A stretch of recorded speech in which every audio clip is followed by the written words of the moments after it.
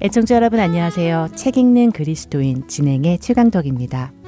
우리 삶 속에 여러 가지 크고 작은 교묘한 죄들을 나누며 이런 죄들을 어떻게 다룰 수 있는지 그 방법을 배워보는 시간으로 제리 브리지스 작가의 크리스천이 꼭 이겨야 할 마음의 죄라는 책을 나누고 있습니다.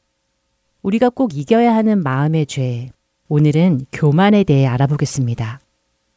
불경건도 모든 죄의 뿌리이듯이 교만 역시 모든 죄의 시작이기도 한데요. 여러분은 교만하면 어떤 모습이 떠오르시나요? 종종 기도하며 주님, 제가 교만했습니다 라고 가슴을 칠 때도 있는데 이렇게 기도할 때 자신의 어떤 모습을 보고 교만하다고 생각을 하게 되셨나요? 또 다른 사람을 향해 저 사람은 참 교만해 하는 마음이 들 때 그 사람의 어떤 행동을 보고 교만하다고 느끼셨나요? 교만에 대해 세상은 높은 자존심, 타인보다 중요하고 매력적으로 되고 싶다는 욕망, 칭찬받을 만한 사람에게 칭찬하지 않는 태도, 교만한 자기애 등이라고 설명합니다. 곧 교만은 자기 중심적인 생각에서부터 출발한다고 하지요. 교만의 모습은 참 다양합니다. 잘난 체하는 것, 자랑하는 것, 나보다 남을 낮게 평가하는 것, 나 스스로 남보다 우월하게 생각하는 것, 남을 함부로 대하거나 남의 충고를 듣지 않는 등의 여러 가지 모습으로 나타나지요. 또한 성경적으로 볼 때에 하나님의 주권을 인정하지 않거나 하나님의 말씀보다 내 생각이 더 옳다고 생각하거나 하나님의 도움 없이 살아갈 수 있다라는 생각을 하거나 기도하지 않고 감사하지 않는 모습 등으로 교만에 대해서 말을 하자면 정말 많은 부분을 말할 수 있을 것 같습니다. 제리 브리지스는 마음의 죄라는 책에서 이 많은 모양의 교만 중 몇 가지를 다룹니다. 먼저는 스스로 의롭게 여기는 교만에 대해 말합니다. 제리는 성경에 나오는 인물 중에 가장 혐오스러운 사람으로 바로 누가복음 18장에 나오는 바리새인을 뽑습니다. 바리새인은 서서 따로 기도하여 이르되 하나님이여 나는 다른 사람들 곧 토색, 불의, 간음을 하는 자들과 같지 아니하고 이 세리와도 같지 아니함을 감사하나이다 라고 누가복음 18장 11절에서 기도했던 바로 그 사람입니다. 이 바리새인은 자기 의에 빠져 있었고 도덕적 우월감, 도덕적 자기가 넘치는 교만에 빠져 있었습니다. 제리는 이 사람이 그렇게 혐오스러우면서도 이 사람의 모습이 우리 안에 있다고 지적합니다. 여러분도 혹시 나는 그래도 저 사람보다는 낫지. 아이고, 저 집사가 그렇고 그런 죄를 지었다는데 나는 거기에 비하면 정말 아무것도 아니네 라는 생각 해보신 적 있으신가요? 이런 것을 도덕적 우월감 혹은 자기의라는 죄라고 제리는 부르는데요. 요즘 사회에서는 동성애, 낙태, 음주운전, 마약, 사기, 탐욕 등등 크고 작은 사건들이 많습니다. 크리스천들은 대부분 이런 죄들을 짓지 않기 때문에 이런 죄를 짓는 사람들을 향해 은연중에 도덕적 우월감이나 자기의라는 죄에 빠지기 쉽다고 제리는 지적합니다. 사실 그렇습니다. 우리는 내가 지어본 적 없는 죄를 짓는 사람들을 향해 경멸의 눈빛을 보낼 때가 많습니다. 나는 절대 짓지 않는 그런 죄를 짓는 당신은 무엇냐 하는 의미를 담아 바라보는 것이지요.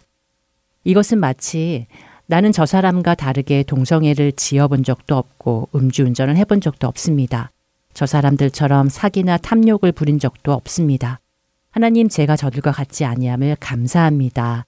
라고 기도하는 것과 같습니다. 크리스천이라면 그런 죄를 짓는 사람을 바라볼 때 어떻게 반응해야 할까요? 그것은 우리 안에 하나님의 은혜가 효력을 나타내고 있는 것이며 하나님의 은혜로 우리가 그런 삶에서 벗어난 것에 대한 감사를 느끼는 것이 당연합니다. 우리 역시 하나님을 모르고 살 때 그와 같은 죄를 지으며 살았으며 하나님을 몰랐다면 죄가 무엇인지조차 모른 채 계속해서 죄 속에서 살았을 것이기 때문입니다. 제리가 언급한 두 번째 교만의 죄는 내 교리만 옳다고 하는 교만입니다. 내 교리만 옳고 다른 사람의 교리는 열등하다는 생각이지요. 제리는 특별히 교리에 유난히 관심이 많은 사람이 이런 교만에 빠지기 쉽다고 이야기하는데요. 자신은 무슨 주의를 신봉한다든지 무슨 주의는 옳지 않다든지 하는 말을 하며 다른 주의를 비판하고 이런 주의 자체를 모르는 사람들은 무시하는 교만함을 쉽게 볼 수 있다는 것입니다. 자신이 믿고 있는 성경의 교리에 신념을 갖되 겸손하게 가져야 하며 신학적으로도 유능하며 경건한 사람들 중에 나와 다른 신념을 가진 사람도 많다는 것을 깨달아야 하고 언제나 배우려는 자세를 가지는 사람이 본이 되는 그리스도인인 것입니다. 세 번째로 언급한 교만은 성공은 내 것이라는 교만이라고 합니다. 한국 사람들이 자주 하는 말 중에 잘 되면 내 탓, 안 되면 조상 탓이라는 말이 있지요. 바로 교만한 사람을 지적하는 표현일 것입니다. 그런데 그리스도인들 안에도 이런 사람들이 있습니다. 안 되면 하나님이 잘못되게 하셨다며 하나님을 불평하면서도 잘 되면 그것이 자신의 역량이고 실력이라고 생각하는 사람들이지요. 여러분은 하나님께서 여러분의 삶은 어느 정도까지 간섭하고 계신다고 생각하시나요? 하나님의 주권이 여러분의 삶에 몇 퍼센트 주장하고 있다고 생각하세요?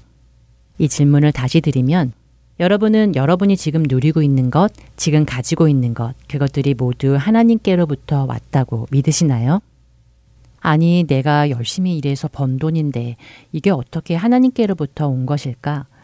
내 아이디어가 좋았고 내가 잘 경영해서 사업이 잘 되는데 이게 왜 하나님의 은혜지? 내 아들이 공부를 열심히 해서 좋은 대학에 간 것인데 이것이 왜 하나님께 영광을 돌려야 하는 것일까 하는 생각 해본 적 없으신가요? 하지만 제리는 우리가 가진 것 중에 하나님의 선물로 주어지지 않은 것은 하나도 없다고 강력하게 말합니다. 지적 능력은 물론 타고난 솜씨와 재능, 건강과 성공의 기회까지 이 모든 것이 하나님께로부터 온 것이며 하나님께 받지 않은 것이 아무것도 없다고 하지요. 그런데 이 사실을 모르면 잘난 체하게 되는 것이고 교만하게 된다는 것입니다. 이런 교만은 대놓고 나타나는 사람도 있지만 대부분의 우리들은 교묘하게 숨겨서 나타날 때가 많다고 하지요. 특별히 자기 자신이나 자녀의 성공에 대한 교만은 교묘하게 숨겨져 있다고 합니다. 우리 아이가 이번에 인류대학에 갔어요 라고 하는 말 안에 숨은 뜻이 우리 아이 정말 똑똑하지요? 똑똑하다고 칭찬해 주세요 라는 마음이 담겨 있다면 그것은 교만의 죄라고 제리는 말합니다. 사실 우리 대부분이 이런 생각을 가지고 있을 텐데요. 그렇다면 이런 일 앞에서 올바른 그리스도인의 반응은 어때야 할까요? 제리는 이렇게 이야기합니다. 저희 아들이 이번에 인류대학을 수석으로 졸업했습니다. 저희는 하나님께서 아들에게 그런 지적 능력을 주신 것을 인정하고 감사드립니다. 저희는 아들에게 하나님께서 이 능력을 주셨다는 것을 가르치며 이 능력을 통해 다른 사람을 섬기고 하나님을 영화롭게 하는 데 쓰도록 가르치고 있습니다. 하나님의 올바른 청지기가 되도록 말입니다. 라고 반응해야 한다는 것이지요. 우리에게 주어진 그 모든 것을 통해 사람을 섬기고 그로 인해 하나님을 영화롭게 하는 것, 그것이 그리스도인들의 자세인 것입니다. 끝으로 인정받고 싶은 죄된 욕망을 경계하는 데 성경에서 얻을 수 있는 원칙을 제리는 소개합니다. 바로 누가복음 17장 10절에 나오는 예수님의 말씀. 이와 같이 너희도 명령받은 것을 다 행한 후에 이르기를 우리는 무익한 종이라 우리가 하여야 할 일을 한 것뿐이니라 할지니라 라는 말씀을 기억하라고 하지요. 어떤 일을 잘 해냈거나 혹은 직장이나 교회를 많은 세월 동안 성실히 섬겼을 때 우리는 저는 그저 할 일을 했을 뿐입니다 라는 태도를 가져야 한다고 말입니다. 우리 안에 있는 교만의 죄 한번 살펴보면 좋겠습니다. 책 있는 그리스도인 여기에서 마치겠습니다.